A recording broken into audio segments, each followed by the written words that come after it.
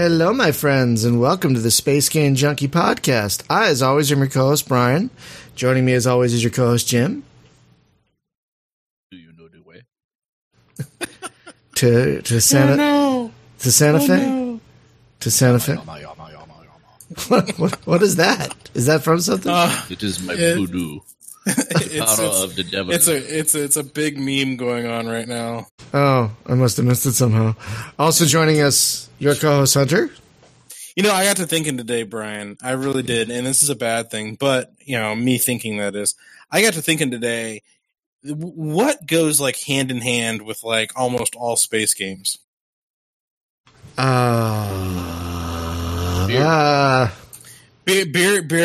is one. Yes, I'll agree to that. But 70s and or 80s music.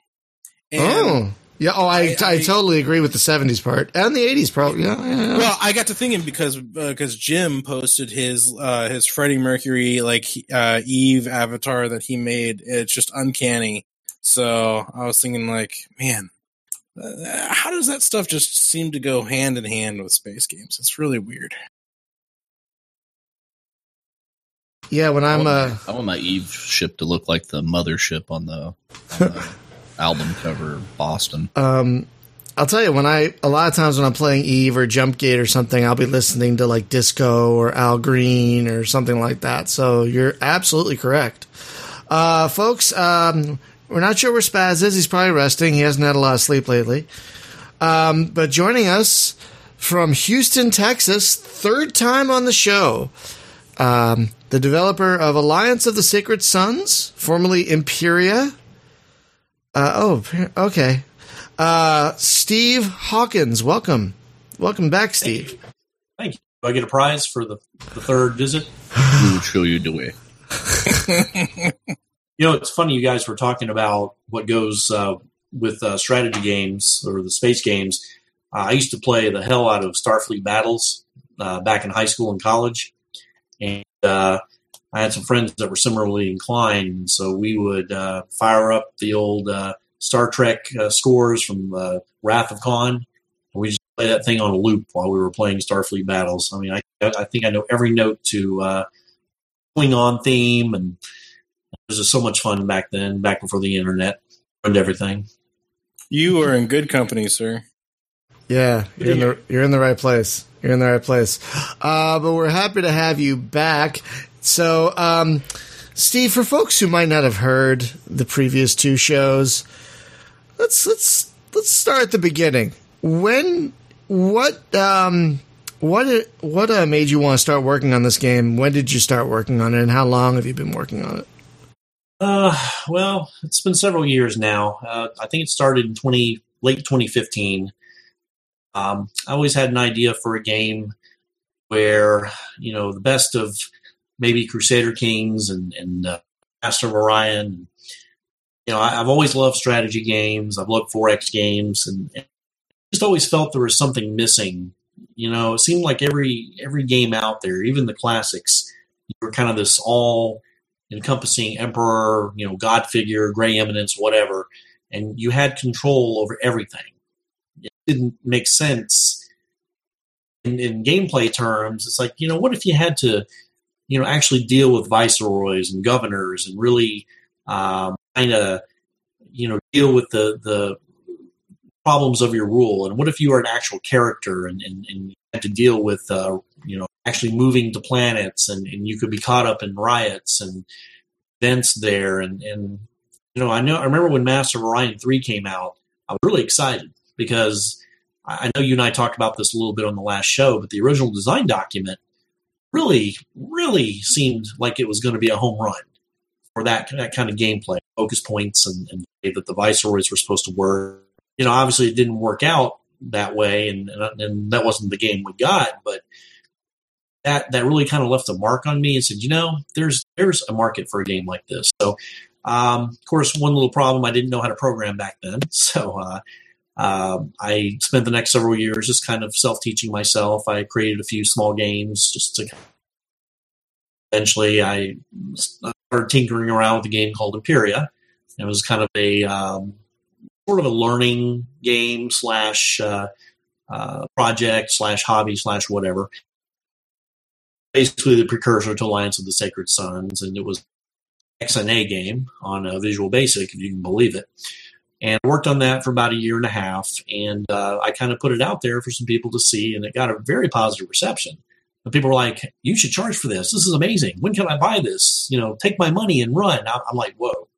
I'm not nearly polished enough for that. I mean, this is just a game that I was creating for my own interest. Just kind of put it out there to get some feedback and see what people thought. So there was a really positive reception. So about, let's say, just about 2 years ago, a little under 2 years ago, I made the decision to basically scrap the XNA version, mainly because it was no longer supported. It won't even run on Windows 10 without go to Unity as a modern engine. Sharp as the development language, and I just wanted to make it more modern. And at that time, I still didn't know if I was going to make it commercial, but I knew it was something that I wanted to continue developing in my spare time. So got a few people on board, got an artist on board that kind of helped with the initial vision and kind of helped flesh out the world and the universe of Imperia. And eventually we added Oliver, who you had on your show last time, and he kind of helped also flesh out some of the game design more. So, reached a point maybe about a year ago where I said, you know what, let's do it. Let's bring this game. Let's make it public. Let's create an actual studio. Let's make it a business. So at that point, because it was going to be public, we had to change a few things. There's a game out there called Imperia Online. They were less than thrilled with us being out there. We asked permission to use it. They said most emphatically no. So rather than waste money, get lawyers to agree, we just found a different. So, really beyond that, we haven't had too many issues from the game standpoint, because the gameplay is pretty unique. It really does kind of hit a lot of genres. So that's kind of where we're at. Right now, we just released the first public alpha. I'm very, if you know me pretty well, I'm not a fan of a lot of Kickstarter projects and GoFundMes and things like that. I really am a believer that people should get what they pay for. And I see these models out there where people are charging $40 and $50 to get in early. Well, that's great, but two problems with that. A, nobody knows me. And, who's going to pay $40 or $50 from a developer they never heard of? But B, I just don't believe in that model. I believe that, look, if you want to help us in the ground floor, we don't need additional funding. We're kind of self-funded as we go along. A part-time thing for me. That's great. We want you to help out. We want you to be part of the game. We want you to be a part of developing the game and giving feedback. But then later, that's fine too. But we want to reward the people that come in early. So that's where we came up with the $7.99 US price point. It's a very reasonable price, we feel like. I mean, obviously, there's maybe 30-40% of the game in, but you're coming in at the very beginning. And, as we add new versions, obviously, those versions pushed out and really be a part of it. So that's kind of where we're at on that. That's the design. The idea is to push out a new version about every 3 to 4 months. 0.7 should be coming out this summer, early this summer, and then 0.8 will be coming out towards the fall. And each one will have a major new feature set all the way up to 1.0. And our plan is to put 0.9 on early access on Steam. I don't want to do it before that. I've seen a lot of good games on Steam kind of get crushed by people who don't really read the early access tag and just assume that's the way it is. I think Alliance of the Sacred Sons has a lot of potential. I've heard a lot of people kind of agree, and they're just really excited about the direction of it. So I don't want to kind of give it – I don't want to put it out there for the world to see before it's really ready. Obviously being on podcasts, things like that is fine because they know it's a project and it's early access. So that's kind of where we're at. Always been a passion of mine to create a game like this, and I just believe that's what's been missing with 4X games. You as an emperor have no skin in the game, and now you do. If you piss off your people, they can kill you. If you piss off your viceroys, they can plot to kill you. So there's a lot of Crusader Kings in that, but there's also a lot of 4X in that. There really is a lot of traditional. exploring, expanding, combat, things like that. It's just not done in the more traditional sense. So, yeah, that's kind of how it came to be. And it's kind of interesting because I've noticed in a lot of 4X games, it's the very beginning when you have the most options. You have the most to do. You're exploring, you're expanding, you're finding new places to set a foothold. And as the game goes longer, you have fewer options to expand, and it turns into like a slugfest, and you're just fighting everyone. It's kind of a funnel you're going down. But with this game, it's kind of the reverse. In the beginning, you can't do a lot because you're a new emperor. You only have a certain amount of action points per turn that allow you to do things. And to do anything really significant, you really don't have the backing or the funding yet, which is really interesting. No, and that's a big part of the design, is that, the idea is you're starting as an 18-year-old emperor. This is your first day, so to speak. Right. So you're not going to have all the ins and outs of the bureaucratic system. And so, and you start out with a relatively small empire. I mean, the idea, you do want to expand the Celestial Empire, but yeah, right now I'm looking at the stream, you have 2 AP. That's going to be enough to get you, conversations with 2 characters. Yeah. Or doing one project. Yeah. And that is a significant design factor. Now, there's some variability in that, but to me, every month that goes by, since you can't keep the action points, every month that you don't do something, and you may not know this, Brian, but you also have power decay. So if you don't do anything in a given month, your power will slowly decline. It's kind of the out of sight, out of mind, or what have you done for me lately effect. So you can't just sit there and keep hitting next turn, because you'll be seen as a weak emperor. And eventually, if you do that, people are going to notice that you're basically inactive or lightly active and move against you. And that is another problem, and especially like some parts of 4X games, like you're waiting for something to finish, or you're waiting for something to get somewhere. So you're like, turn. But here, yeah, you can't do that. I noticed that with one of my turns when I only used one of my action points and still had one left. My power degraded significantly in the next turn.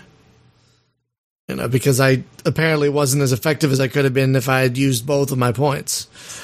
But yeah, with two action points, you can't do much. You can maybe talk to someone or do something for someone. Like, I can say a nice speech about you, or I can give you some money.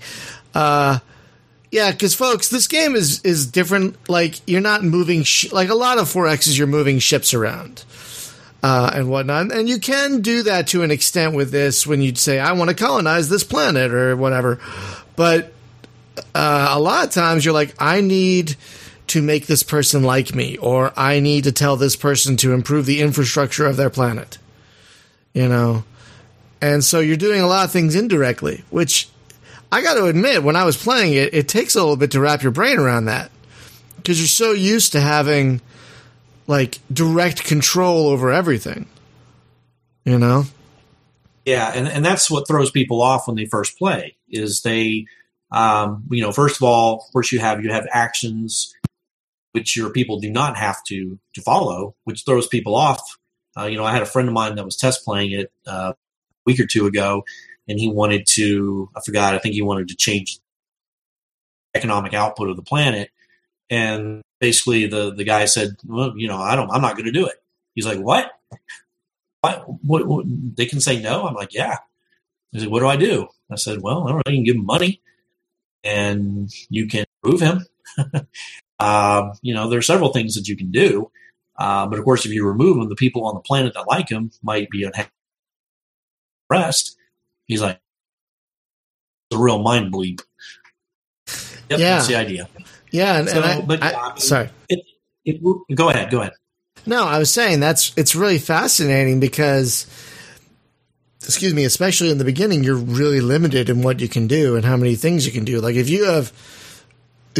I had a couple of advisors who really hated me. Like, I love the flavor text where, like, you contact one of these people that hate you. They're like, what do you want? It's great. It's really great. And that's a big part. We plan to have something like 5,000 lines of dialogue. That's going to be a huge part of the final product. The conversation engine is actually pretty advanced, and it's going to be more advanced, and it's going to differentiate based on culture and race. So we're going to continue. We have the engine in place. It's just a matter of adding to it. But that's going to be a big part of the game. We want you to have a real connection with the characters. We want you to hate the characters. That's something we got from the first Imperia. There's people that really enjoyed playing it. There'd be this one viceroy or this one governor that they just hated, and they just wanted to kill, or but they couldn't because they were too powerful or they had powerful friends. And that's the relationships we want. We want you to feel frustration towards certain characters. Like, how do I get them? Because you're not all powerful. You can't just send. I mean, the next version is going to have intel, and you'll have what's called Inquisitor squads that you can send. But you can't just off people without significant repercussions, fear level, the fear love. So if you have those feelings as a player towards these characters, or in reverse, like, wow, I really love this guy, he's saved my bacon, he's a great ally, he does what I tell him to, I'm going to move him up the chain, I'm going to make him a system governor and then a province governor, and I watch his power grow. I mean, that's a great feeling, and that's what we're trying to get to at the heart of Alliance of the Sacred Sun. We want you to be connected to the characters, and we want it to matter when they die. And you're like, man, I spent so much time building this guy up, and then he just dies from a random bullet. That sucks. So we're well on our way to that point. So that's a very exciting part of the game design. One thing I really like about the design is, folks, when you start the game, you choose a house to be a part of it. Am I remembering that correctly? You choose a culture. Culture, yes. Yeah. Right. Each culture has different strengths, and they have houses that have affinity to them. So if you choose, say, a Technic culture, there are certain houses that have the Technic culture, and they will be friendly to you at the beginning. So you want your science to be strong, strong academies, build that way. The problem is you'll have houses that basically hate science, and they are going to be very unfriendly to you. So you have to make a choice at the beginning. You can't have all your houses friendly with you. You have to decide, how am I going to run my empire? And is it going to be a merchant empire? Is it going to be a science empire?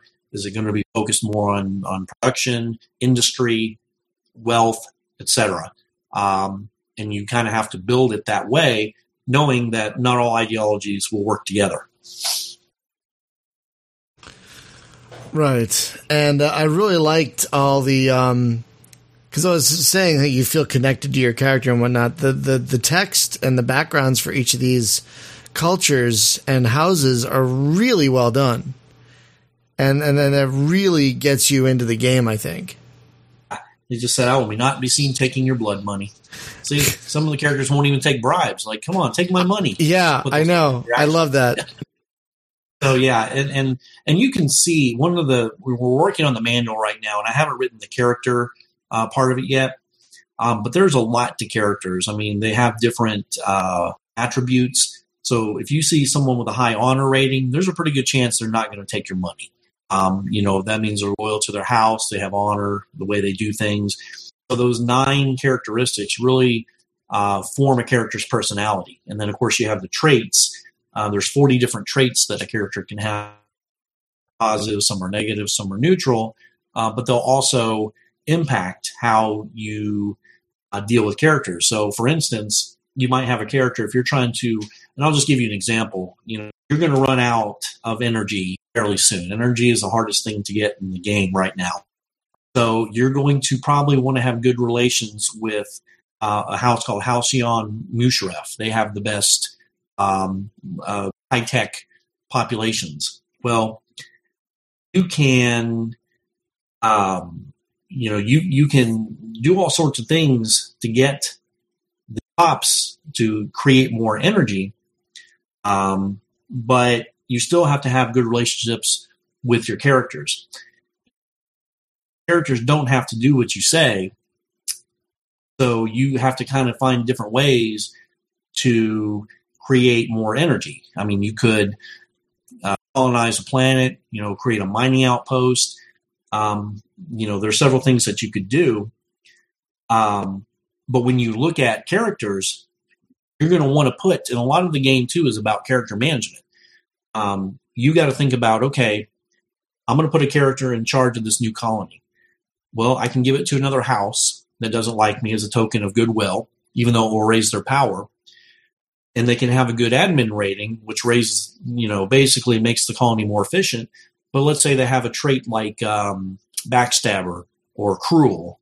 Well, that's not good because it means they treat their pops very poorly, and then you have a risk of a serious riot, or at the very least, people will leave the colony in droves unless you check immigration options. So there's a lot of check and balance about, well, I can't just put my best person there because it can have other repercussions. Am I willing to live with a psychopath who's got a level 4 admin rating, knowing that my planet might go up in flames? I don't, send a ton of military to support him. Those are the kind of decisions that you have to make pretty much every single turn. Well, you're talking about like some of the honorable traits that some of the other characters would have. So is that a thing that prevents you from just assassinating that one douche that you don't like, is because the people that are honorable are going to really look down on that, and you're going to break favor, like otherwise these people might really like you. But if you go assassinating somebody, then everybody that's got an honor trait will just be like, yep, shun. Yeah, if people are seen as honorable, and actually the next version, I just uploaded a new patch, and I think, Brian, you might have run into the issue previously, that provides what's called the popularity system. So characters have popularity, what's called fear and love. And every character in the game has a fear and love rating, including the Emperor. So you have fear, which is basically you do things that are sort of tyrannical, and you do things that are more about, hurting your populace in order to kind of extort them to get the most out of them. Whereas love, it's more about, I'm bread and circuses type atmosphere. I love my population. I'm going to grow a lot of food. I'm going to give them the best, make sure they live on the best planets, pass laws and edicts that are favorable to them. But it's very expensive run a empire that way. But back to your question, if you have characters that are loved, and they typically characters that have honorable traits are more loved by their population that they oversee, whether they're a viceroy or a system governor or a province governor, if you take them out, pops that loved that character are going to take it very poorly, especially if they're of different culture than you are. So there is a huge risk of rebellion, and so insofar as losing those planets. It's not quite in the game yet, but that's part of the design. Yeah, what I mean is, like, instead of telling the player you don't have the option to assassinate that guy, it's like, oh, you always do. Oh yeah, you have the option. But it's like, you're going to lose a lot of friends if you do that. Like people that would normally otherwise really like you will kind of step back and be like, oh, yes. So yes, exactly. Yeah. But then you might actually gain respect of the douchebags. Yes, that's it. Yeah, so do the other characters interrelate with each other that way? So like if one of your neighbors does something underhanded, then do they basically track opinions of each other as well? And, yes. You ask somebody, like, what's your opinion of that guy? Yes, you can. Every character has an opinion of every other character. And it goes far beyond. I know Crusader Kings is just a number from 200 to negative 200. Our system is a lot more complex. You have 18 different relationship states, anywhere from allies to vengeance. And they can have, there can be diametric states. So there's a predator versus prey state. There's patron versus patronage state. There is a you can hate someone, but they can be neutral towards you. So yes, there are relationship states. When the AI for the characters in the houses starts getting added, which is actually going to be a version that we're working on right now, that's going to play a big part. So, in fact, if you look on a character screen, you'll see their 5 basically most loved characters that they have the best relationships with, and the 5 characters they have the worst relationships with. That's something that you'll have to consider, if you're trying to make a good relationship with a certain character. They're going to know, and they track things that you do to friends. So if you do something poorly to their friend, especially ones that they have an ally or friend relationship with, they're going to see that in a very poor light. So they do plot against each other. There are actions, and this could fill the AI could fill a whole topic by itself. And Oliver designed a lot of the AI. But essentially they have goal state AI, and they use action points just like they can do actions, but their actions are a little bit different. Yeah. So the one thing I guess I just want to emphasize is whenever the AI changes opinion or whatever, just make sure that gets communicated to the player, as much as the player can stand, right? So maybe let them turn the verbosity up and down on that. But it's kind of like, they could almost like send you a text message like, wow, that was a douchey thing you just did. I used to like you. And, or something like that. They would actually state their approval or whatever. Because that way I would see, like if I do something, then I would get like a bunch of feedback from, 10 different characters would send me messages, just a little one-liner in the log that's like, oh, this is what I thought about that. And or if they're neutral, then, they're silent. But other thing is if you kind of have like a court intrigue kind of deal, it's like your visibility of what's going on would probably depend on if you have spies there. And it's not necessarily hostile spies, but, it's like you could be best friends with somebody, but you really don't know what's going on his planet unless you have like one of your agents there in his court kind of thing. And if you piss him off, he might just like send your guy home. And then it's like, well, he's invisible now. I don't know what's going on over there. Well, we have a sort of version of that. You're pretty close. So we have in the Intel version, you have Inquisitor squads. Now these are kind of like Warhammer 40K. The picture we have is of the small guy in a trench coat that's backed up by like these 10-foot robots, these gigantic, military robots that are there to provide the muscle. You have a limited amount. Each Inquisitor is actually its own character, and they have certain traits that they're good at. Basic idea is that you'll be able, and you'll start out with a small number. You have to spend money to recruit, and this is kind of where budgeting comes into play. You can train Inquisitor squads, and then once they're trained up, you can send them to either patrol or passively survey a system, a planet, or a province. Of course, the effectiveness gets less the wider the range. Or you can direct them to investigate a specific character. And that will obviously put the wind up because public that you can declare either publicly or privately that you have sent an Inquisitor after a certain character. Do that publicly, they're going to lie very low. Their reputation is going to take a big hit. Because these are like feared squads. These are like your death squads, kind of. They're not. Well, I mean, that's kind of like the hostile spy, though, right? Yeah. And he's like really high profile. But what I'm talking about you can dial it back as well. Yeah, you can go incognito as well. Yeah, because I'm talking about like, can you have? I don't know. I guess you would have like a character that's almost like one of your advisors, but he could be like your spy master, right? Where it's like he knows like, well, the maid that that works for this governor, it's like we know her, or we work to get one of our people hired in there. So now we have a source of information from a very low key character. But if they get discovered, they might get booted out or something. I'm just thinking to like the level of like kind of subtlety stuff that went on in like the Dune novels, right?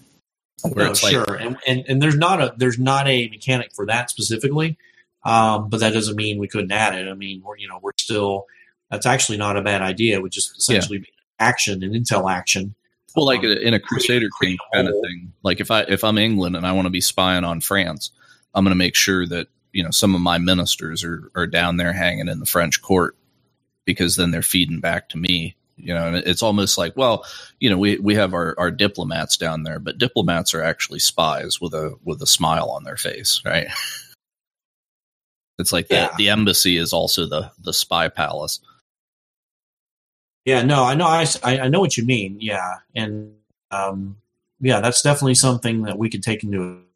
Yeah, because it's like real world. Everybody spies on everybody, right? It's like we have, we're great friends with Britain, but that doesn't mean we're not tapping their phones, right? Because you keep your friends close. Very close. Yeah, you don't get caught because then it's like everybody knows you're doing it, but if they catch you doing it, then you kind of like drop some standing. It's like, well, we still talk to Germany, but Merkel knows. Yeah, no, you're absolutely right, and that's something we'll think about. What big part of the game is about projecting your power, and you can project it either in a fearsome way, what we call in the period we would call this tyrannical, or love, which in the old game we would called how would we call it? Basically, it was for the people. Populist, that's what it was.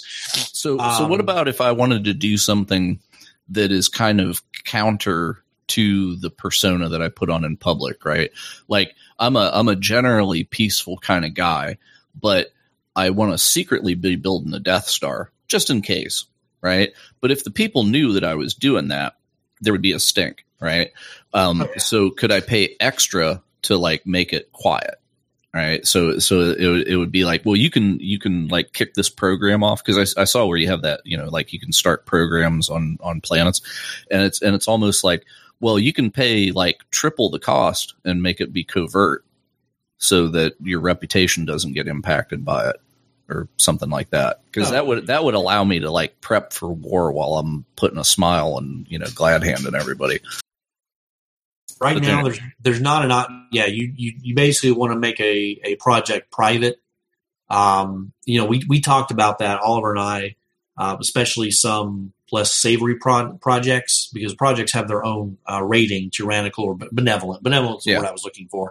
I guess make a tyrannical thing look more benevolent by paying extra. Yeah, we talked about the idea of making it kind of a secret.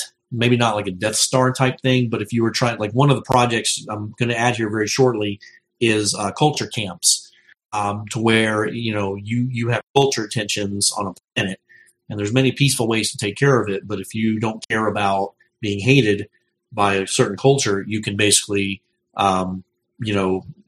imprison certain cultures. It's obviously an incredibly tyrannical thing to do. And the culture across will hate it. But we talked about, well, can we make this a secret thing? So obviously it doesn't spread, or is it always public? And they're still public. Have you played much Stellaris? Because Stellaris has some interesting mechanics in there. I have. I go back to it every time there's a major update. Yeah, that's basically the deal, right? It's like, hey, there's a patch, and then we all play it for a week, and then we put it back on the shelf until they. Yeah, speak for yourself. I play the shit out of it. I love it. I don't hate it. It's just I'm talking that was for Jim. Yeah, well, I'm just saying the interest peaks community wide, right? Like you see, if you look at Steam charts, it's like boom, everybody's playing Stellaris, and then it kind of trickles, which is kind of like Eve, right? It's like, hey, the beta, and everybody plays it, and then it's like, okay. We did it, but the thing in Stellaris, right, is whenever I have new factions come up, right, like there's some political rift, right, and I'll end up with like some like breakout ideology, and I really don't like them, and they're kind of dangerous, because it's like, well, maybe I'm xenophobic, and then this really like alien friendly cult like starts brewing, and I don't have a mechanic for just stepping on that. But the thing is, like if I'm a popular ruler and I'm loved, and then it's like, well, there's a small rebellion, right? Like here's these politically divergent people, and it's kind of like, yeah, I'd really like to step on those guys, but it would make me look like a tyrant. So how much do I tolerate it? How big do I let that cancer grow? before I take the hit, the beating in my approval rating of just going in there and like gassing those fools or whatever it takes, right? Yeah, and then that's pretty much the decision you have. I mean, you certainly don't have to go that way, but Stellaris doesn't let me do it. I got to just deal with it. We'll let you be as evil as you want to be, and we know that's going to be controversial, perhaps. But this is a game about a person. At the end of the day, it's about you. You are a human being and control an empire, and the choices you make are going to impact your gameplay experience for the rest of the game. Over dozens of years. So, yeah, there are going to be some. I mean, you'll have the ability to nuke a planet, set basically depth charges to kind of secretly, of course, you wouldn't announce this. If you get too far out of line, you can just, boom, and then business. Now, obviously, you're going down a huge road, and it is very difficult once you go that route to come back because it's hard to convince people that, no, just kidding, I'm really a nice guy. It's much easier to go tyrannical from being benevolent than it is to go benevolent from being tyrannical. So, and the lure is easy because it's a lot cheaper to go tyrannical because it's just cheaper in general to send a bunch of Inquisitor squads and to send a bunch of military as garrisons and that. But you can absolutely play that way. But the thing about that is if you ever lose your grip on power just for a second and you have your houses under your thumb and your populations under your thumb, you would better maintain power like an iron fist because the first time that it lets up, you're going to have all kinds of army. Yep. I mean, and it's going to be just that hard. So, that's part of the design. Yeah, you can play that way, but you damn well better have a firm grip at all times on the wheel. Yep. Yeah, and the meaner you are, the more often that insurrections are going to pop up. So you're going to have to be crushing rebellions pretty often. Yeah. And that's kind of the ultimate aim of the game. That's kind of in the future, the 1.0 is your ultimate aim is to beat back an alien species that's come back to destroy humanity. The history of the game started 1,000 years ago. That's how, he came to this sector of the Milky Way is a race called the Zill came to Earth. They came through a Stargate that was built through plans that came basically. It's kind of a huge backstory. But basically, they came, we built it in the early 2000s. And then they came through it basically to take the resources of Earth. We fought them to a standstill. We got an arc through the gate, kind of like a little bit like, what's that? Safehold. If you've ever heard of that series, where there's kind of aliens that are looking to destroy humanity, and they basically get to one planet. Which series? That's called the Safehold series by David Weber. Oh no, I never heard of it. Really good series. If you ever, it's a little off topic, but yeah, it's about a 10-book series, but really, really good. So, but point being, and that one's cool too because Mother Church kind of takes over.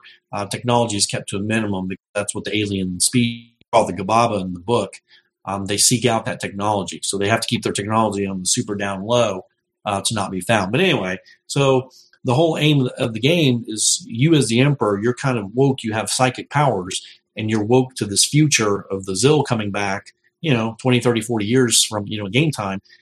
So a big part of your overarching strategy when the final game design will be to rebuild your empire and rebuild your war machine. Well, if you're spending all your war machine fighting your own people and trying to, keep your planets under control, you're not going to have much of an army left, to fight the Zill when they attack, and then everybody loses. So that's just one more kind of a strategy fulcrum that you may have to consider. So that won't be until about version 0.9. I wrote a blog series about 3 or 4 weeks ago, kind of detailing the 5 levels of gameplay, and it's kind of like expanding out. You are the first level, your pops are the second level, your characters are the third level, your other breakaway civilizations that have kind of fallen off the empire over the centuries are the fourth level, bringing them back to the fold. And of course, the Zill attack is kind of the final countdown, so to speak. So, yeah, it's and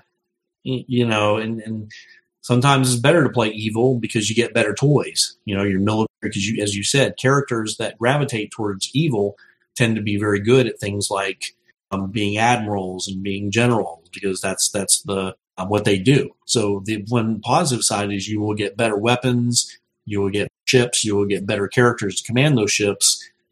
It's all a game of give and take. I dig it. That makes the end game that much more engaging. Yeah, and you can turn that off. That you'll have an option to kind of, if you just play kind of sandbag or sandlot a la Crusader Kings, you can do that. And I suspect people may play with the Zil for a few run throughs and then turn it off, or they may just keep the challenge. You'll be able to turn up the challenge when they earlier come. Obviously, the more difficult it is, and then so there's a lot of things we can do to kind of tweak the end game a little bit, but we felt it was important to have an end game that fit with the lore, and you have 1,000-year history, and you'll be able to pull up that history within the game. You'll have a Alliancepedia, wherever we end up calling it. You'll be able to read through this history and talk to Brian. You said you really like the lore.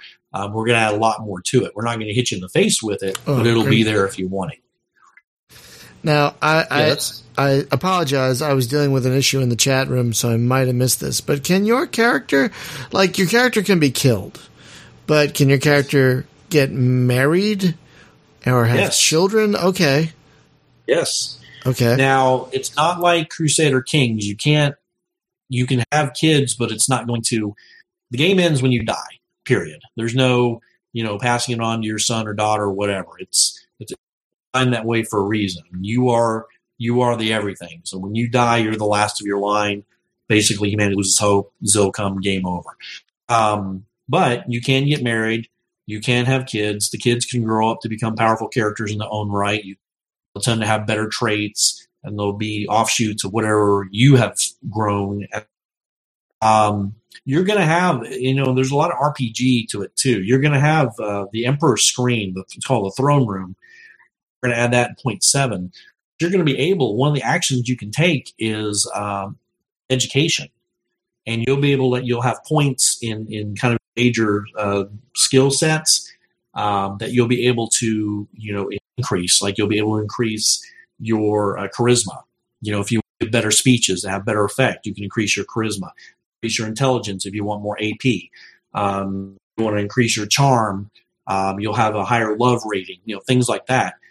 And you'll be able to add traits based on what you're working on. They'll be kind of random. You're not going to get to pick them, but they'll come kind of randomly based on your actions, kind of like Total War. I don't know if you guys play Total War, right? Sure. Where you kind of build traits depending on what your character's done, like your generals. That's going to be kind of like that. So you won't really get to pick a trait, but if you continue to do bloodthirsty things, you're going to get eventually a psychopathic traits. But you can kind of build your character. I mean, it's not the main focus. It's not like a full-fledged, D&D type thing, but you will be able to customize your Emperor throughout the years and kind of guide them down different paths. You'll be able, there's a psychic tree. They'll be able to go down. They have psychic abilities, powers as they age. So, I mean, it's just really exciting. You've never had a 4X, or if we have, I've never heard of it, where you're able to level up your Emperor. But you'll be able to do it. You'll be able to do it online. Not really, no. There have been some Emperor-based, other Emperor-based strategy games like Stellar Monarch and whatnot, but I don't think your Emperor leveled up in that. I think they were relatively static. So that is super intriguing. Not leveling in the sense you're level 6 Emperor, but you'll be able to increase your skills. Right, sure, yeah. Natural progression. You get older. So if you put a lot of time into intelligence, it makes sense that you would have more AP because you're learning. You're learning how better to use your government, how better to use your advisors. So things are going to make sense in the game world depending on what you put your points in. And I'm thinking it would actually be like the people that you surround yourself with, the influence of them, not only in the moment, right? But they're going to they're gonna like skill you up in what they're good at. So if you surround yourself with a bunch of generals, it's gonna rub off. But if you I don't know, like start hanging around like the I don't know, the elocution people or whatever, like your courtly stuff could go up. Well, and that would be the Gilded Worlds. If you read the history, they're kind of the drugged subclass. They're there basically for fun and games. And I mean, that's something, you don't necessarily rub off, traits don't rub off on that, but your populations, depending on the cultures that you bring into your empire, because remember, there's a middle ring of cultures that are a little bit more wild, and then there's called the outer ring, and these represent cultures that are broken away, and some of them are almost not human. I mean, we're talking after 500 years. There's a whole history of like the fall of the Terran Empire and Second Civil War, and a lot of breakaway civilizations. But over the a lot of cultures kind of developed because they lost contact with the Celestial Empire, with New Terra, and really gotten kind of wild. But they have a lot of abilities that they can bring into empire if you can convince their core civilizations to join. So that, depending on the civilization and the cultures that you bring in, give your empire additional abilities. Right now, the design doesn't call for you to necessarily benefit, but indirectly by your pops having more abilities, because certain cultures are good at different things, like manufacturing or warfare or trade, merchants, things like that. Very indirect sense, you would benefit by having a hedge of characters and cultures around you. Yeah. Well, I mean, it's like in an RPG, you pick skills, but in this, it's almost like you would pick your cabinet, right? Because it's like, it's almost like you're hiring skills, right? Yeah. And you do have a cabinet. You have the Celestial Cabinet. That doesn't. I know what you're saying. It doesn't quite work like that. But if you can't just put people, you won't be successful if you just put everyone from your house, the ruling house, under the council, because then everyone's got pretty much the same skill set. You need, like I say, House Iloa. They're the big mining house. Well, if you run out of basic materials, you're pretty much screwed because you can't build anything. Right. So you want really good. I'm sorry. But do you have like multiple selection? It's like, I know I need somebody from that house, but do I have a multiple selection? Like, well, I could pick this guy, but he's a little too independent, and I want somebody that's going to kind of be under my thumb. So maybe I'll pick the lesser guy because I can control him. Now you see right now, I don't know if you see the screen. You see it's got that little no sign under the character portrait. See, right now they're looking at financial prime. So that means you can have characters that refuse to serve. They hate you so much, or their house hates you, that they refuse to serve. Now, those characters won't be available unless you work with them, and that can be frustrating. Those tend to be your really good characters, your level 4, your level 5 admins, things like that. Yeah, but they're the ones that are like, prove it to me before I come work for you. Exactly. Wine and dine me, prevent, because if they have a high honor, so their house hates you, they're not going to break from their house. Now, low honor characters are much more likely to be like, whatever's good for me. So you got a couple options. You can butter up the house. You can butter up that character. I mean, really butter up that character by giving them a planet or a system. If you want to go that far, I mean, that will do it. But that's a lot to do. I mean, you can give houses right now. You can give a house an entire province, but other houses are going to notice that you did this, and it's going to increase your relations with that house. But it's going to piss off the other because you just gave them an entire province. And there's a concept in Crusader Kings called Demence. It's a concept basically of you as king can't rule everything. There's kind of a finite limit before your subjects get annoyed. Like, wow, you're getting basically too big for your britches. You have everything, we have nothing. There's kind of a factor of that here as well, and that's reflected in the power. If you get too powerful, because a big part of the power is through your planets and systems and provinces that you control, and how developed they are, and that. Yeah, it doesn't matter how great a relationship you have with your house. Eventually, they're going to be like, look, like this, he's got everything. We have nothing. We got to band together and stop this. And that's how you can get breakaway houses in Civil War. But kind of answering your question, I'm sorry, there's so much of the game design. I feel like I could talk for hours about it. Yes, yeah, you can pick specific people, and that's a very important part of it. And again, character management is critical. You shouldn't just be able to click, oh, this guy's got a 4 admin. Let's just go, no. He hates you, and he's a psychopath, and he's greedy, and he's a cutthroat.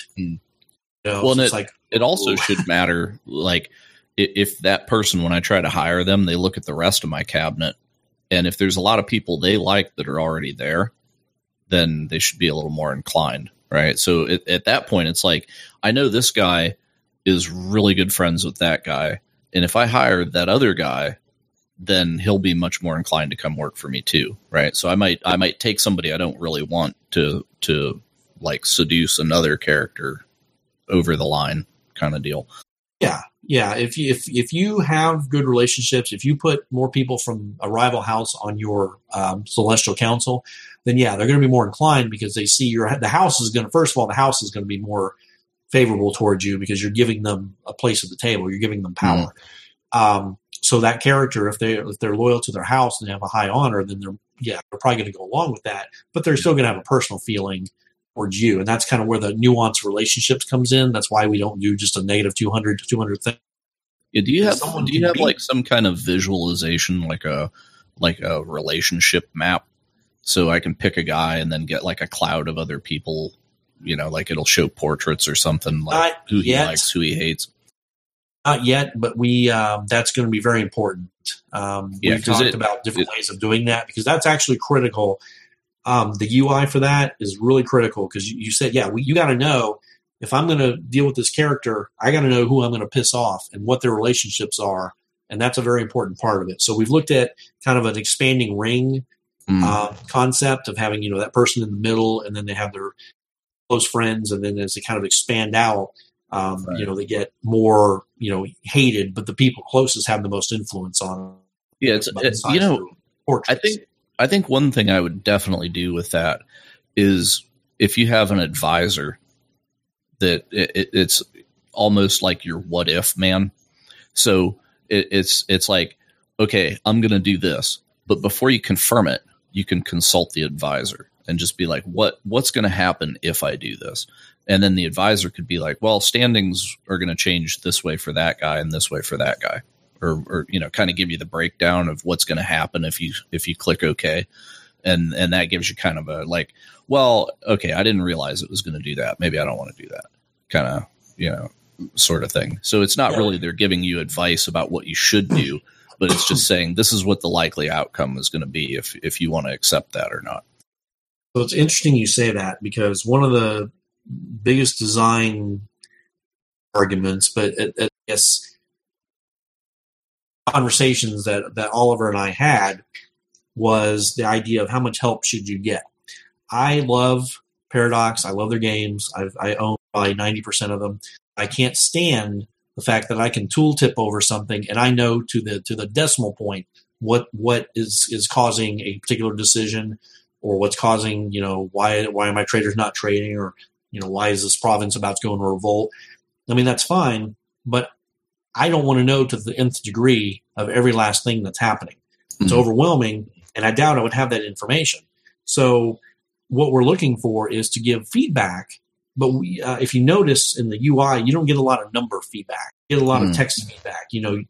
Someone doesn't have an 85 intelligence. I mean, they have it in the game, but it's in the system. They just have, depending on the intel, they're either high intelligence or exceptional intelligence or low intelligence. Yeah, because it keeps people from min-maxing it. Exactly. Yeah, keep it fuzzy. It feels more real.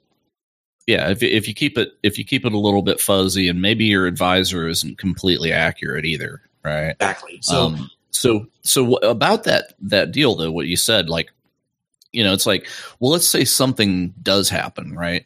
Well, it's like, okay, my miners all went on strike. I have no idea why, right? So that would be a place where I would hire an advisor. Like I could pay money to send somebody there, right? Like, get on a ship, fly your ass over there, find out why they quit. And then, I could pay a fee for that. And then they come back in a turn or two and say, oh yeah, it's this. And that way it's not like I just moused over a tooltip or something and got, I see it very clearly. But I actually had to dispatch somebody, like a ruler would. And it's like, go over there and find out why that's going on and maybe advise me how to fix it, kind of thing. And then they could come back and be like, hey, their opinion's really low because. Interesting about that, if they hate you, they could give you bad information. Yeah. Oh, wow. Really? Well, I mean, I'm just thinking about. I mean, remember, this is an early access game. I mean, one of the reasons we released it is because we want feedback. I mean, we've got a game design document and everything that's quite robust, but a bad idea. It would be very workable in the system. I mean, that's just an action. That's just a different action. It's a intel action. You target a situation. You have you already have the events. You just target an event and say, hey, investigate, and then they come back and turn to you later and they tell you what they found out. Right. You don't have enough. You don't have enough guys to investigate everything, right? And it costs money, or maybe it costs influence, right? Like if you could lose them, yeah, you send them into a war zone or something like a really bad situation, they could get killed. Yep. So maybe you don't send your best advisor into the war. Well, but I like that. I'm going to write that down. Can I explore that further? Oh, absolutely. Stealing ideas, but I kind of like that.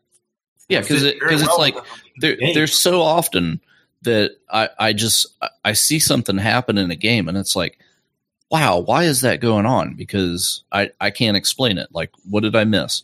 And if I could just like ask the game, like specifically this thing, like why did that happen? And but it's with a game that's like the paradox stuff, it's always like, well, we gave you all the numbers figured out. And it's like, well, that doesn't help me because there's too much information. I just want the simple one sentence answer, like, hey, you forgot to pay him. Oh yeah. Something like that. Yeah. And it even not even at that level of complexity, but like whenever I play, I've been playing a lot of Warhammer Total War, and I'll have crap go on there. And it's just like, God, why did they do that? Like, why did this guy suddenly attack me? It's like, doesn't make sense. I didn't see that coming. And it's like, well, what could I have done? Or it's a thing of like, I want that guy to like me. I want an alliance with him. And I keep proposing like trade deals and stuff, and he keeps turning it down. And it's like, they never tell you, okay, this is what I want, right? It's like, do you want this? No. Do you want that? No. How about this? No. And I just want to turn to the guy and be like, what the hell do you want?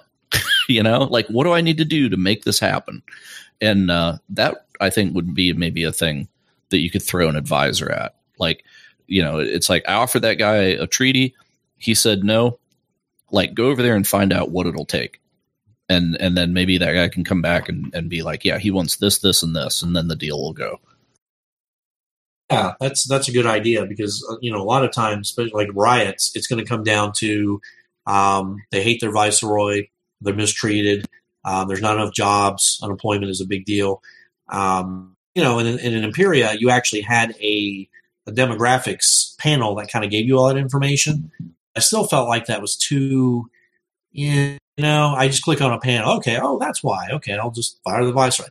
I think there should be more to it, but we just couldn't quite figure out the within the context of the game design, how do we do this? We talked about intel using your inquisitors, but that's really not quite, they're not there as bully squads either. So this actually is a good bridge to fill that gap. Because, information in a game like this, information is key, and you're only as successful as the information that you have at your fingertips. And part of what we're trying to show is that you don't have complete information like a war game. It's the fog of war.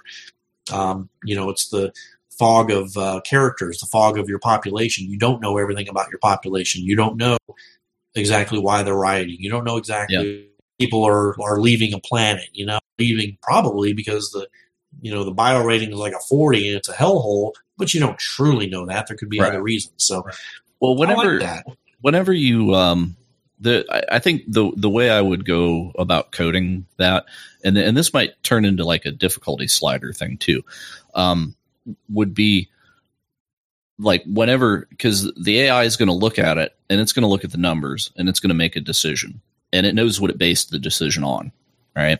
So it as far as like if you have like a reason thing attached to that object, right? Where you just say, okay, here's the reason I did this. And then the AI would actually just drop a note in there.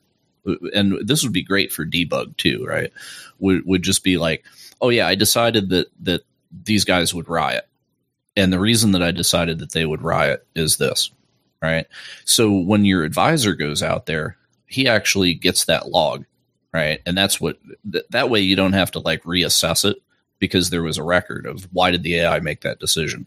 And then if you turn the difficulty down to like just show me everything, right, then you could actually just barf those logs out to the player when it happens. Just like, this happened and here's why. But if they play it on like a notch higher difficulty, it's like, no, now we got to actually send agents out and investigate. But that would help you as for debug, right? It's like, wow, this happened and I don't know why. Like, what was the AI thinking? And if you're actually dumping log of it, then you would know. Yeah, well, when we get the AI going, we're going to have several logs. There's actually a couple different AIs. There's a threat AI and there's a goals AI.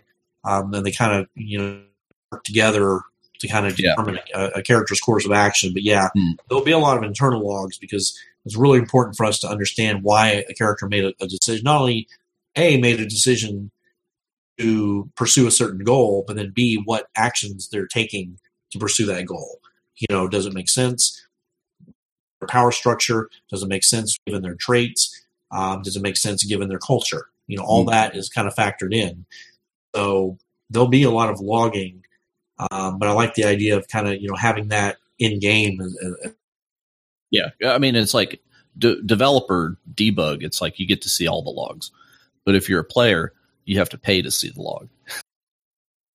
Yeah, I see what you mean. But at least you have something where you don't have to write like an AI for the agent that went out there. It's just like, okay, the agent went out there. We make a dice roll. Did he get it? If so, then he can actually read that log reason back to the player, maybe altered slightly, right?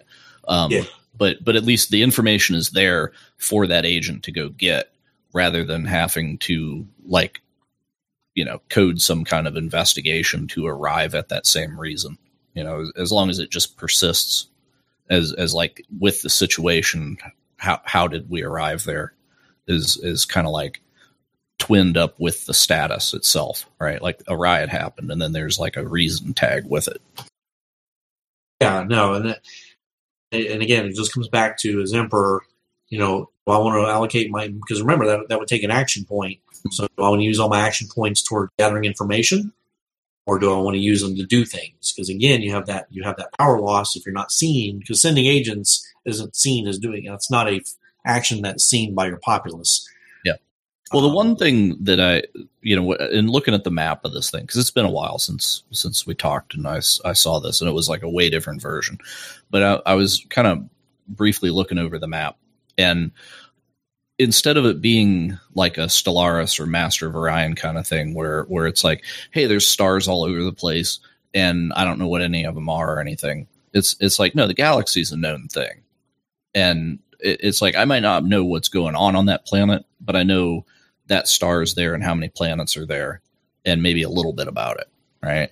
And it also seems like each of the empires, it's like they have a constellation of worlds, and because you have what looks like a constellation symbol. I assume that's what it is, right? They're like constellations. Yeah.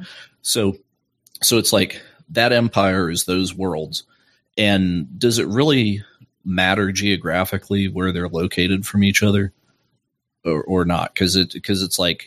It's not like a game where I'm going to sail a fleet of ships over there and we're going to fight over this planet that's in the middle between us or something. It matters for migration. Okay, but it's like I've got my territory, you've got yours, and it's like its own sphere. right? It's like, here's my kingdom and my planets. And it's not like my stuff is spread out all over hell. Yeah. I mean, the only thing is, for migration, I mean, obviously, they're not going to want to go as far out. So, I mean, distance matters, but, and different civilizations cannot colonize inside another civilization system, treaty of some kind. But on that, no, it doesn't matter. Yeah. Because that could be a nasty thing to do, right? Like, I get my culture up. Like, if I want to do a culture victory, I get my culture like pumped up, and business is booming, standard of living's really high, and I just open my borders. Like, hey, everybody immigrate, right? And then that gives your neighbors a problem, right? Because it's like, well, do we want to close our do we like seal the borders now because we don't want our people like flooding over there? Like, it's like they're going to take all of our talent. Yeah, and that's a part of tensions. Different cultures get along pretty well because of the ideology. I don't know if you saw the ideas. Cultures have different ideas, and there's 12 different ideas, and if they don't agree with a lot of them, then there's going to be tension on that planet. Right. That's going to diminish effectiveness, lower public order, things like that. So yeah, because if the guy's a tyrant and he doesn't close his borders, I think all his people are coming over here where I'm a nice guy.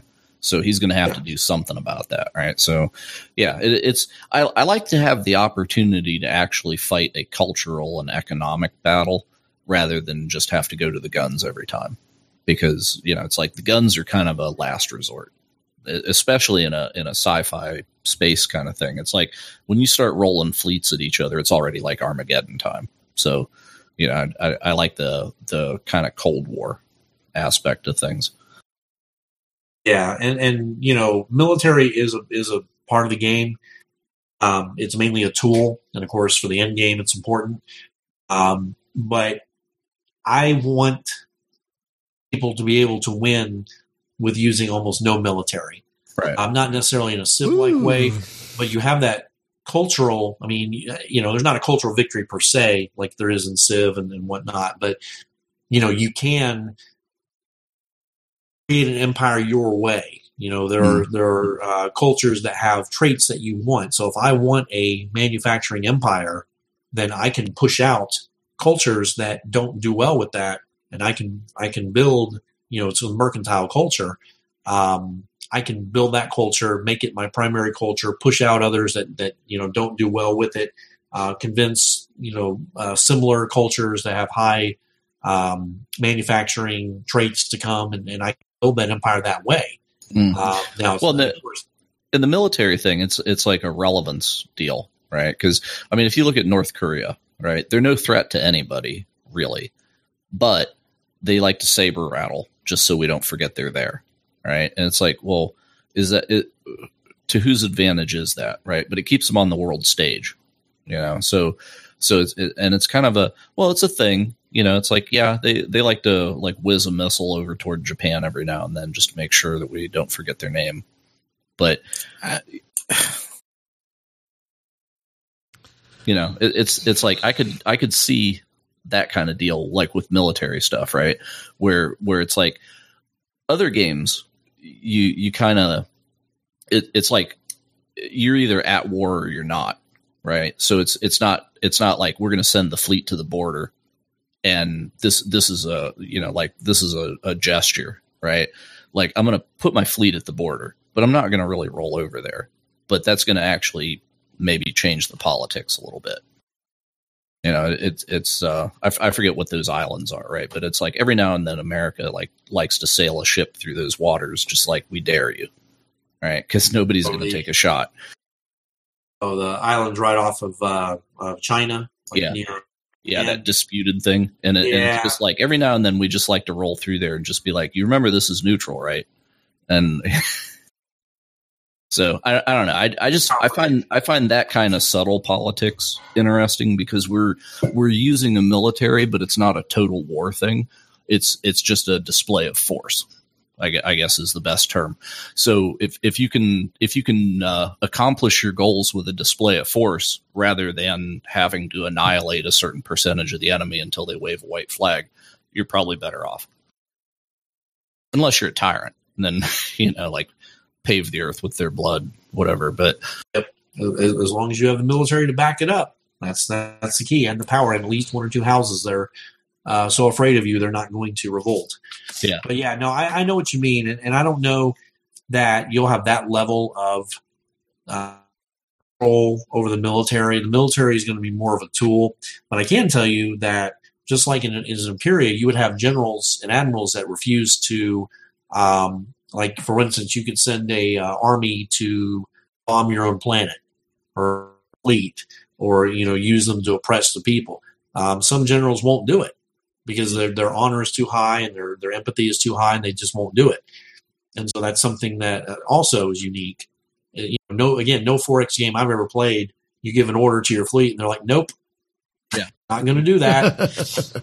Well, and it's like the thing, like, if the president like called up a nuclear submarine and was just like, well, for no reason, let's nuke Australia today. And, they would be like, nah, we're not going to do that. Sorry. So now you have me wanting to watch Crimson Tide. I'm going to go watch that like tomorrow. That was that was such an underrated movie. Oh, it's so good. It's such one of my very favorite movies. Oh, I love it so. I'm glad you guys have seen it. Float the Buoy. I thought that was one of Gene Hackman's best movies. I really did. Float the Buoy. I love that movie. I'm a huge Gene Hackman fan, so that really helps. He's amazing in that movie. He's a force in nature in that movie. But I kept waiting on it to be revealed that he was actually Lex Luthor, and that was his plot. So it was just like, I'm going to hold the world ransom for $1 million. Takes the hair off. He's bald. Yeah. Yeah. He like whips. He takes it's me. No, he takes the Alabama cap off, and the hair comes with it, and he's bald under. So it's all one piece, and he's bald underneath. That's why we have a crossover movie, and the score to be continued.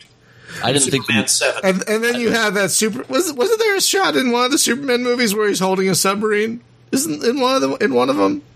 I think there was. Yeah. So back to the game. I had a question because I'm sorry, but we just made that movie so better. Okay, I agree, but Crimson Tide is already goddamn amazing.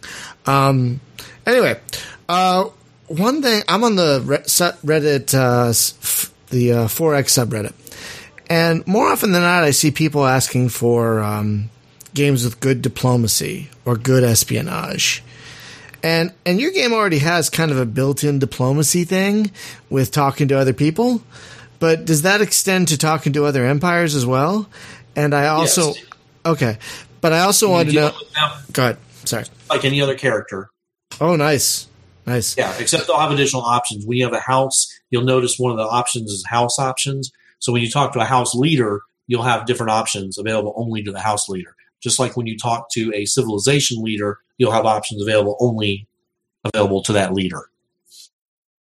Oh, okay, that makes sense. But the other thing I wanted to know about was espionage. You mentioned those like Inquisitor teams. Are those the only part of a spy network, or will you actually have like a dedicated spy network working underneath you? The original Imperia. Well, it's funny because the original Imperia, you could build a spy network. An informer network on different planets, and kind of level 1, level 2, level 3, but it was kind of exponentially more expensive. And so we're going to do that, but that's kind of your passive to kind of hear rumors and things, but your Inquisitors are kind of your actionable pieces. Okay. You have a finite, like you might only have 3, to start with, and you can build them. You can put a lot of money towards your espionage budget and build more and train more Inquisitor squads because they have different, you train them, they have different levels. They're assets. You don't want to just send them in blindly because you can lose them. But, I don't know if you heard we were talking about, you'll be able to use them either passively for intelligence gathering on a planet level, system level, or province level, or you can attach them if you feel like a character is plotting against you or, has got some bad intentions. You can assign them to investigate a specific character, and you can do that either publicly or private, not privately, right? Sneakily, I guess, sneaky, right. To where they don't know they're being investigated. But you can also send them to where they do know they are being investigated. that might be enough to get them off the scent if they're plotting to kill you or something like that. So, yeah, but you have a finite amount. If you put a Inquisitor squad, especially a low level one, to cover an entire province, it's not going to be very effective. But if you put a cracked Inquisitor squad, that's got good information gathering skill, planet, they're going to hear most everything. And that is, so you just have to determine their mode, because you can't change it on a whim. There's a cooldown period. We haven't decided if we like 3 months or 3 turns or something like that, but you can't switch them every month. And you touched upon something I really like about this game, is that you can do different things at different levels, which is quite unusual for a game like this. Like, you have the whole constellation, and then you have the system of the province, and then you have... So is it 4 levels? Is it the constellation and province? It's the province. The province can only be as large as a constellation. Okay, there can only be one province. So province level, system level, planet level. Right. And then, of course, you have your empire, your empire level walls and things like that. Right, but I like how you can do different things. You can do different projects and whatnot at different levels, which I really like. Like, you touched upon that a moment ago, where you can apply an Inquisitor squad to a province instead of just a planet. So they're not going to be as effective because they have a lot more ground to cover, but it's better than nothing, I guess. Yeah. You put them out into a new province that's not very big, that you've given, say, to a rival house that you don't entirely trust. That would be a great example of using a province level. Once you start gathering some intel, you hear some, again, bad rumors, then you can reassign them to maybe the province capital to get more intel on maybe the province governor is plotting something, so you'll react in real time based on what you're hearing, or you might decide nothing going on and reassign them out of the province entirely. I mean, asset, and you have to decide what to do, or you have to build more, but they'll take a while to build. Very Game of Thronesy. And very Dunesy too, right? And there you can mod. By the way, I don't know. You can mod the game right now. You can create houses. You can create new ideas. There are not graphic mods yet because Unity is fairly difficult to mod externally. But yeah, we've heard that you can mod all the text files. Oh, nice! The characters' interactions, their names, the name pools. So you can add a House Atreides and whatnot if you wanted absolutely. to. Oh, absolutely! People are gonna. We actually have a question from the chat. Why not sectors instead of constellations? We used to have sectors in the original Imperia.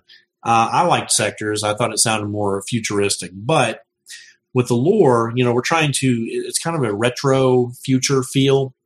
People have kind of, I don't know, I'm sure you've heard a game called Fading of the Emperor of the Fading Sun. So, oh, fuck yeah. We love that game around here. I figured so. Yeah. Game.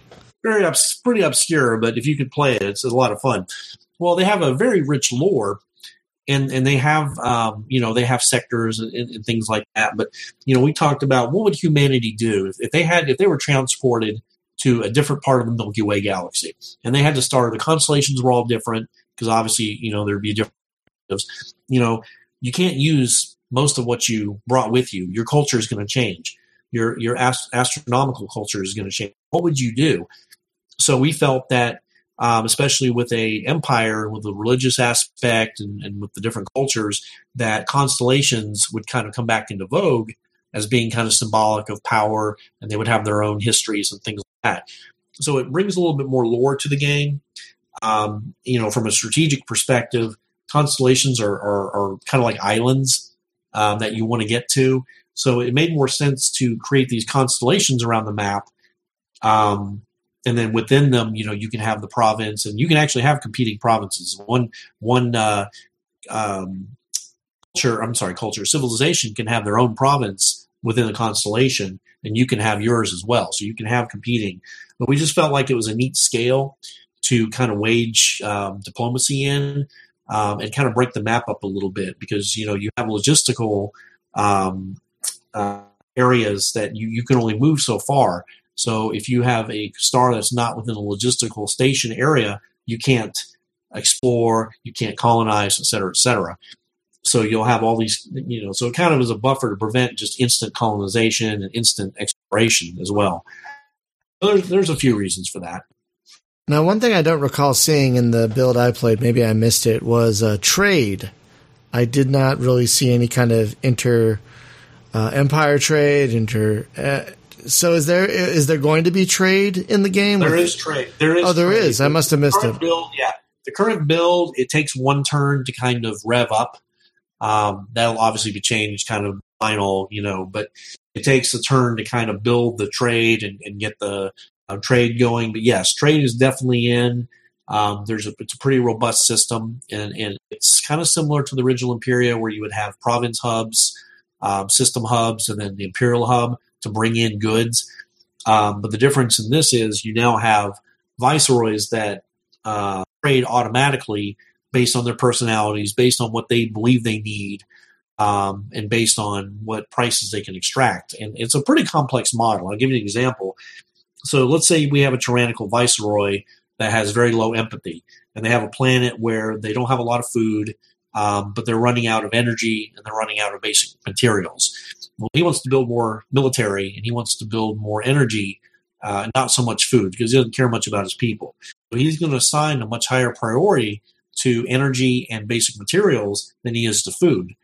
So he's looking for trades in the area. He doesn't want to pay much money because he's kind of a cheapskate, but he's going to instruct his merchant cadre pops or merchants to find the best prices on those particular things. So whereas a benevolent viceroy might opt only to get food, and they're willing to pay a higher price because food is important to them and important to keep their pops happy and not starving. So, they may have better luck getting food because it's cheaper and it's a lot easier to find. So viceroys have a trade AI that they use that's based on their personality. And if you see that a viceroy is not making good decisions for their planet, they're prioritizing things that aren't helping, the situation on the planet, like food and, blackouts, energy, things like that. You can remove them, or you can force them to import certain things too. But yeah, no, trade is definitely in the game. I mean, it's not complete, but the model is definitely working. I apologize. Sorry. Bring in, let's say you want to bring in basic, materials. You're running low. So you could build a mining station in a system, build a mining station. Then you need to have a secondary hub reach that system so that they can send their materials to the hub. The hub will then send to the province hub. All the different secondary hubs will send to the province hub, which then sends to the empire, and that's how the empire gets their stocks. Now, here's another twist. Province hubs and secondary hubs, if they're owned by houses that don't like you, they will not send their goods to you unless you make them. And that's another action that you can take. You request goods from the house in tyrannical action. You're basically squeezing them for their goods. And of course, houses that are friendly with you will give you their goods freely. It's a percentage, depending on your relationship with that house. So, there again, that balance of, okay, I need to build more, I need more resources. I really want to put, this fantastic mining character with House Iloa. Oh, but they hate me. And if I put them there, they may not even send me, the goods. I may have to twist their arm to do it. So those considerations factor in. Plus, houses that are very good at things like manufacturing, mining, tend to be very poor at things like trading. So they're going to be very poor, and they're going to basically trade for very low values. Their fleets aren't going to be very efficient. And what that essentially means is you're going to have more waste, and you're going to lose more resources from a hub that's run by a viceroy with low trade skill than you would from a viceroy with high trade skill. Dear Lord. That's all already there. All that is already in the game. Whew, that's a lot of moving parts. So while you were talking, I thought of two ways you can expand upon all of this. When you brought up Emperor of the Fading Suns, which is, folks, if you haven't played that, track a copy down. There are downloadable copies you can get to run because they're modded, and it's an amazing game. It's a buggy game. The UI is a nightmare, but once you get around that, there's really no other game like it, really. Novamod. Yeah, or Hyperion, but no, either of those two. But you need to make a pen and paper role-playing system based on this universe, just like the Fading Suns pen and paper role-playing game. I would play that. You already have a lot of the legwork done with the lore. You just need to translate some of this into a pen and paper system, like a dice system. I'd buy those books, man. I would buy the. Well, that's a compliment. That means we've done a good job with the background. That's yeah. awesome. I would definitely buy printed versions of those source books. No question. Secondly, you need to make a second game or a side game where you're a mercenary in this universe, taking missions for various empires or one empire. That would be so fun. Oh my god, that'd be so fun. Privateer, like private freelancer, privateer. Yeah. I think Drox Operative. But yes, Drox Operative. That's another underrated game. Oh, yes. Yeah, So something like that. Yeah. So maybe not for a sequel, but maybe like a side project. That'd be great. I know.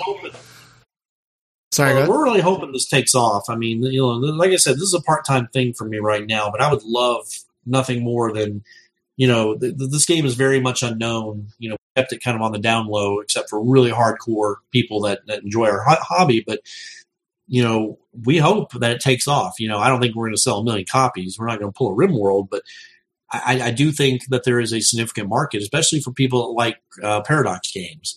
That once we get things polished and more stuff added and we get closer to our vision, I think there's going to be a breaking point where people are like, wow, this is something different, this is something neat. And when that happens, the game becomes a commercial success, then I would like to make a franchise out of it, and I think Oliver feels the same way. So love to be a long-term goal. We'll just kind of have to see how development goes over the next year or so and see what people think. I had a question and I totally forgot it. So I'll take a question from the chat. I'll take a question from the chat room. Do moons play any part in the game mechanics? They play a minor part. Mainly they have traits. I don't know if you've noticed, planets have different traits on them. Some of them do. Some traits are only there if there's a moon. So, I mean, it's not a huge effect on gameplay, but it does give it some title type traits that can make planet better. Usually more metal can be found, affects title lock, things like that. A minor effect, but not a huge one. We also have a question of who's making the portraits, because they look really good, they say. Well, there's a story to that. So we started out with the original artist, the artist that actually worked with me on Imperia. And he, he'd always pushed me from the beginning to kind of, hey, this is, you should make this commercial, make it commercial, sell it. And I was like, nah, I really wasn't committed to putting that in. But, he insisted, and then kind of had a little bit of a falling out. And then when it changed lines with the Sacred Sons, and bottom line is he didn't like the direction of the new game. So 2 days before we were supposed to go live, he actually contacted me. I hadn't heard from him in a while, and he said, "Hey, I need I want to get those portraits back." And now, mind you, we have a legal signed agreement to use them. I mean, he's getting a share, and I mean, you have every right to use them. But that's why I delayed the game an extra week or two. But basically, he wasn't convinced that the game sell. It's actually sold very well. It sold fantastically better than I thought it would. Very grateful for. I don't know, maybe he'll reconsider if he sees our sales numbers, but may not be able to keep those portraits. We may have to go to more of a procedural type of process where they're generated kind of on the fly, which is probably better anyway, because it needs to really be unique. We need 1,000 portraits. Tremendous amount of work artist. So right now there's about 80 portraits in the game to give you. Procedural would be easier. It would make it, to easier to differentiate, but it would not look as good. So that's kind of where we're at with that. So there is a significant chance that the portraits may look different in later versions. Yeah. Thank you. He would appreciate the compliment. I did notice the two of the characters looked exactly the same. Yeah, I think it's at least on the video as I'm saying this now. There might be a delay, but yeah, like a couple characters were like, oh, they're twins. Yeah, because we just don't have enough characters. In any given game, you'll have 200 or 300 characters. On large games, smaller games, you'll have fewer. But we probably want to go to a procedural model. The problem with doing it right out of the gate is doing something like face gen technology costs tens of thousands of dollars, and just for, holy God, fairly basic setup, and we're just not in a position to do that with everything else we want to do. Right. But we can kind of roll our own. I mean, I can program. It's not terribly complicated to program a procedural facial system. It's just a matter of having the assets. An artist to create all the different assets, and you're talking eyes, lips, nose, facial structure, hair, clothes, ears, all of that. You have to have many different types, and they have to be able to fit together in different configurations. So it's a lot more on the artist than it is the programmer. No, that makes sense. So I'm really glad to hear it's selling well. That's really wonderfully encouraging. Are you planning on leaving early access? It sounds like maybe later this year, I'm guessing. Probably we plan to put it on Steam at a 0.9. That's going to be pretty much everything except the ZIL and probably things like videos and and we don't want to do it any earlier. Like I said at the beginning, I've seen good games torn to shreds by putting them too early on early access. I know, right? And now that Steam has pretty much released any kind of gateway, the green light is down. Now it's just a matter of paying anything on there at this point. I want to make sure that the quality is where it needs to be. Yeah. And I also want to make sure that before we put it on Steam that we have a positive reputation. We have a strong community built up, because people get on there, they've never heard of the game. They play it for, oh, this is stupid. You can't colonize a planet. My people, they won't do what I tell them to. This game must be bugged. And the only way to fight that is to have a strong community to go, look, no, you got to read the manual. No, this is how the game's supposed to play. So that is going to be kind of a big frontier. Get that. So we want to be sure we're ready. So we're looking probably to have 1.0 out, assuming no major interruptions. And I'm working on this part-time. I do a full-time job, and I have a family with a year and a half, wife and a year and a half old. So, but the plan is to have 1.0 out by early next year. All things, continue to go and continue to receive the money to fund the. Oh, okay. That seems reasonable. You take your time. So even though it's a year off, do you have any post-release kind of expansion plans in your mind? Oh yeah. Well, yeah. I mean, a simple expansion is just more cultures, more houses, because there are actually 10 great houses in the game. It picks 5 at random. So you can add, you can have any number of houses in the game, cultures in the game. You can constellations, more planet types, more region types. I don't know, we talked about planets are built by regions and they're procedurally at a regional level. You have different characters, character packs. I mean, there's a lot of ways to expand with the ZIL, the end game. You could add different plots to that. We talked about kind of a side plot where you have renegade ZIL that are trying to go against their master to prevent basically the recension of their leader. And so you would kind of work with them. So, I mean, we kind of have some stuff kind of plotted out.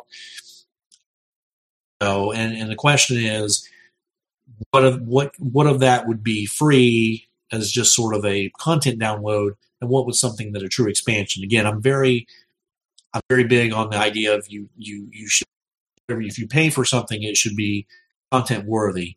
I'm not super thrilled with Paradox of late. I think some of their DLC, I know I'm going off on a political rant here, but I think some of their DLC is, shall we say, less than value added. And I don't think that's a good model. So anything like that, it would be very inexpensive, maybe $1 or $2. And it would just adding those packs, full featured expansions with systems, new gameplay, things like that. That could happen. We'll have to see how original one goes, how it sells. Again, my dream is to, if it sells phenomenally well, to create the studio full time, hire another programmer or two and have a presence as a studio, a physical office, physical studio, and kind of go from there. So we'll see, but we would like to do that.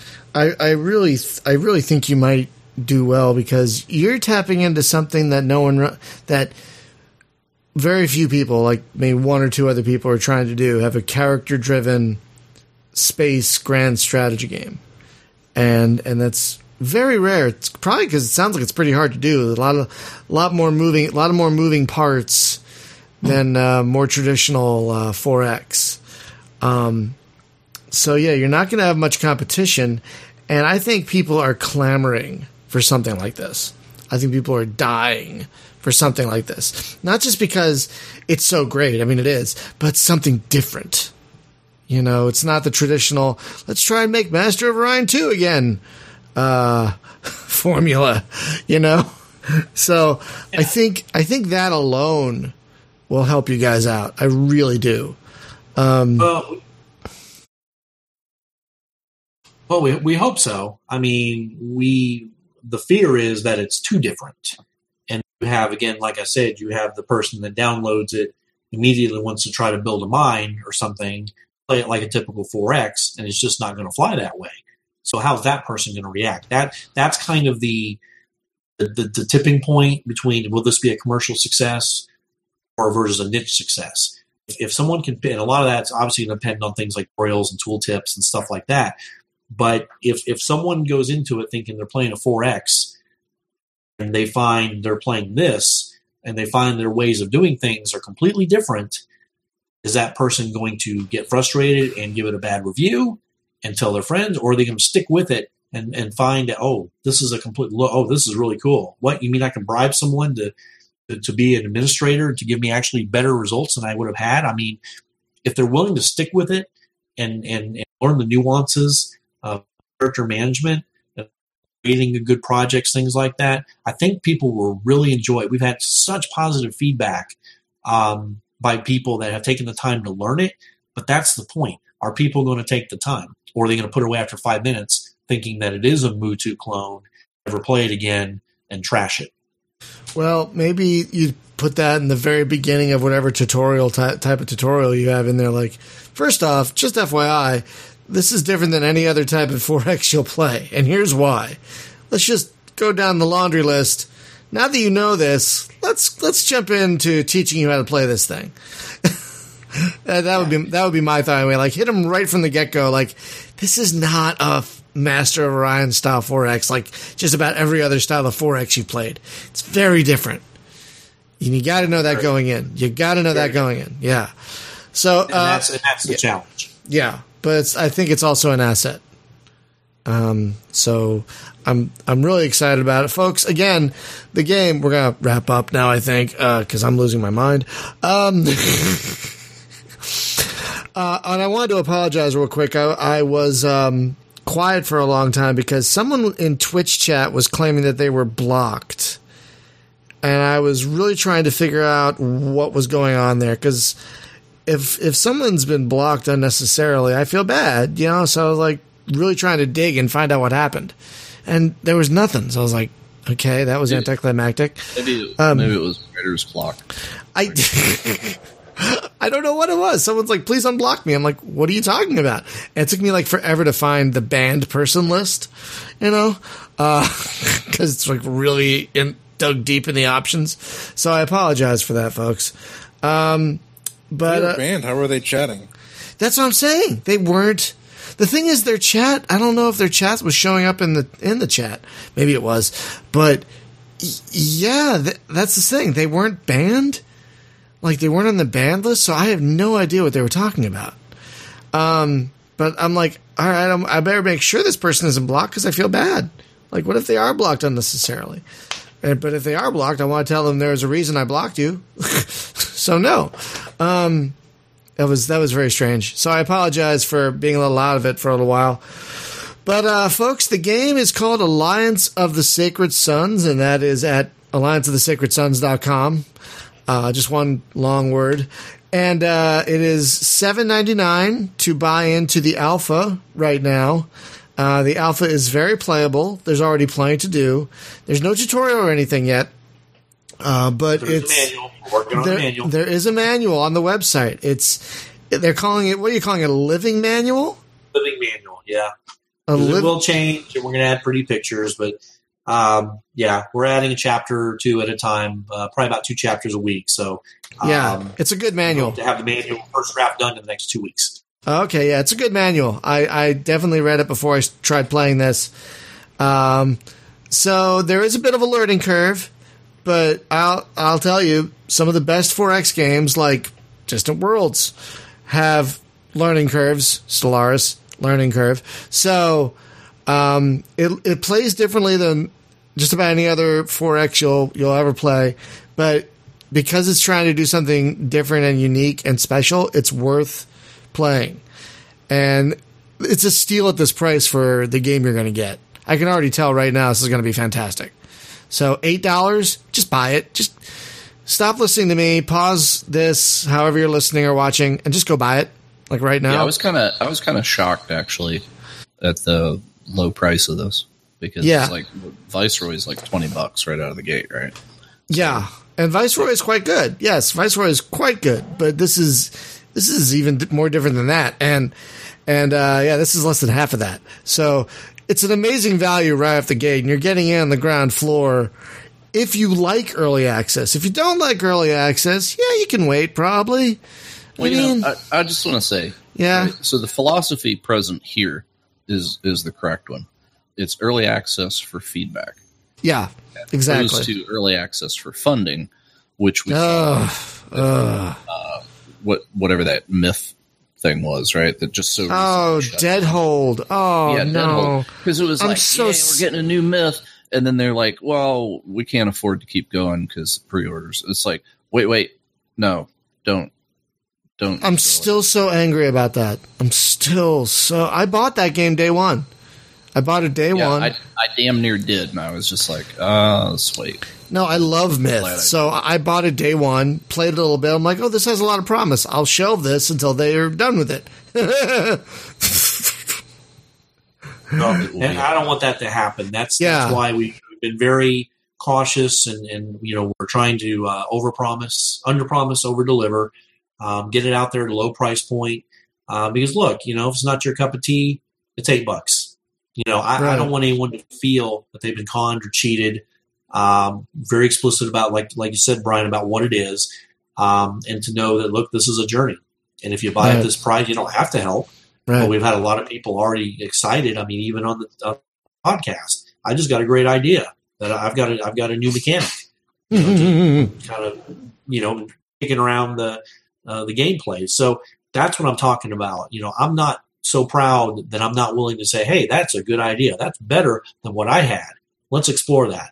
Because I think it can make a better game, in the long run. And I don't have the developer's pride to block that. So I really appreciate the kind words. And key above all is value for money, understanding the journey and understanding the game, what it is and what it is not. How could you not buy the game after that, folks? After that sincerity. Really. Just go buy it. Even if you're not into early access, just buy it to support it. Maybe try it out and give some feedback. But this is a game worth owning. Buy it for a friend. Yes, buy it for a friend. But some people don't like buying early access at all, and they've been burned too many times. I get that. But for God's sake, don't buy it for that Cooper fellow, because he's going to ride this. Like, no, he's our Paradox obsessed guy. Oh, right? God. And it's like we gave him his own Paradox channel. Fanboy doesn't go about Paradox. Yeah, he doesn't have it anymore. We took it away. Fanboy doesn't go far enough to describe the level of love and passion this gentleman has. he has like although he requested a Stellaris channel, so we gave him that. Yeah. he has like a Crusader King's waifu pillow. Wow. Oh, Well, and Paradox, I've bought Paradox games since the first Europa Universalis, and yeah. and again, not to get political, but I remember, nobody knows how to play that. But it was just so damn interesting to try to figure out. Yeah, for me, half the fun of the game was making something happen. Has Like anybody trade. ever actually figured it out though? I still can't figure out. I know none of my friends. I still can't figure out the fourth one, and apparently that's the most approachable. And I'm still like, what? What's going on? I don't understand this. So the barrier to me, I think it's the UI, right? It's same deal with Crusader Kings. It's crazy. It is crazy UI. There's so much crap going on. Oh my god! In the UI, and it's just like, man, I need like the coloring book version of it. Sure, you can pause, but that doesn't help when there's a million things you can click to find. Oh yeah, dude, I play that game like turn based. I know. Yeah, it's like yeah, I play exactly. Crusader Kings like I play XCOM, right? Pause. 1 month. Pause. Yeah, I do. I will pause for about a month while I try to figure out like real time. It's like what do I want to pick here and why, and that's actually what fuels my my advisor thing about like why did that happen, because there's no way to ask that game. It's just like, hey man, this province turned. Yeah. Why? Like if I could go back through history and like look at an opinion graph or something, and I think that probably is in there. It's just so hard to find. It may be. It's like somebody will write to me tomorrow and be like, dude, it's right there. And it's Cooper, 5 layers. It's 5 layers down in the onion. You just missed it. Cooper, don't you dare try to tell us how to play it after listening to this. We're just not interested. Don't even try. Okay. Just don't. But anyway, folks, this game that we're talking about tonight, it's called Alliance of the Sacred Sons. I know I mentioned it before, but just in case. And it's great, FYI. So just a few programming notes before we wrap up. Thursday, we are returning to Borderlands 2. Very excited about that. It's always a good time. Next week on the show, we're going to be talking to the folks behind, they're calling it Dwarf Fortress in Space. It's a space station simulator called Starmancer. Oh, that'll be fun. Yeah, and they just launched a Kickstarter, so check that out. It's called what? Starmancer. Starmancer. Yeah, you have a link to it. So that's next week on the show, and don't forget, in a couple of weeks, we are going to be having our second EVE Online meetup last Sunday of the month at 9 a.m. Pacific. They're actually going to let us do it again. Well, they don't have any. It's we've been having last time you showed up for the last 5 minutes, Jim. Yeah, that's all I need. I was there. I didn't die. No, mission accomplished. Yeah, not dying. I've died 3 times in 2 days. Not dying in EVE is an accomplishment. Well done. Yeah, especially man. It's like undock, die. Oh, great. That's cool. I don't know if you saw the part of the stream where I was about to dock at a station in that wormhole system, and just as I clicked dock, I'm dead. How'd that happen? Oh yeah, he was dead and potted before he could like. I was like, Brian, you probably should dock up here, and he's like, all right, I clicked dock. And now I've been popped. And now I've been potted. And now I'm back in high sec. Wait, what? Hold on a second. What? It was that quick. It was crazy.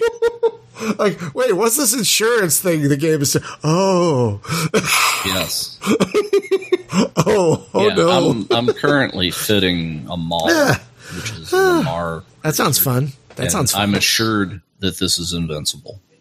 Oh, I should try one of those if I can. I'll take a look and see if I can skill them. Yeah, I looked in my skills. Like I can. Apparently, I'm mastery level 2 on this. Nice. So nice. Let's do it. And yeah, I can die in this as well. Folks, if you haven't played EVE Online recently or at all, they recently made some changes that not only makes it the barrier to entry much easier, but finding things to do much easier, which was always my problem with it. So I've been enjoying it much more of late. Finally, we want to thank, we're trying to do this every week, we want to thank our Patreon subscribers, because without you, this would be much harder to do. Patreon helps pay for all the fees around here, and there are many, and they get a special Patreon-only channel on the Discord, and we're going to be adding some new tiers soon. Plus, folks, the mobile app added a thing called Lens, which are like little tiny minute videos you can make for behind-the-scenes things. So I'm going to start doing that. I've already made one about how this podcast gets made. The weird thing is you can only see those on the app, though, not on the website. I don't get that. Maybe they'll change it. I hope they do. But there are reasons to subscribe to Patreon, and we appreciate every dollar we get. So thank you very much for that. And with that, I guess we will see you next week. Steve, thank you so much for coming on again. We will definitely have to have you on a fourth time once this hits 1.0 in about a year. All right. Well, thank you for having me on again. And it's a pleasure. Feedback and kind words, and keeps me going. It's an absolute pleasure. Folks, thanks for listening and watching, and we will see you next week. Good night.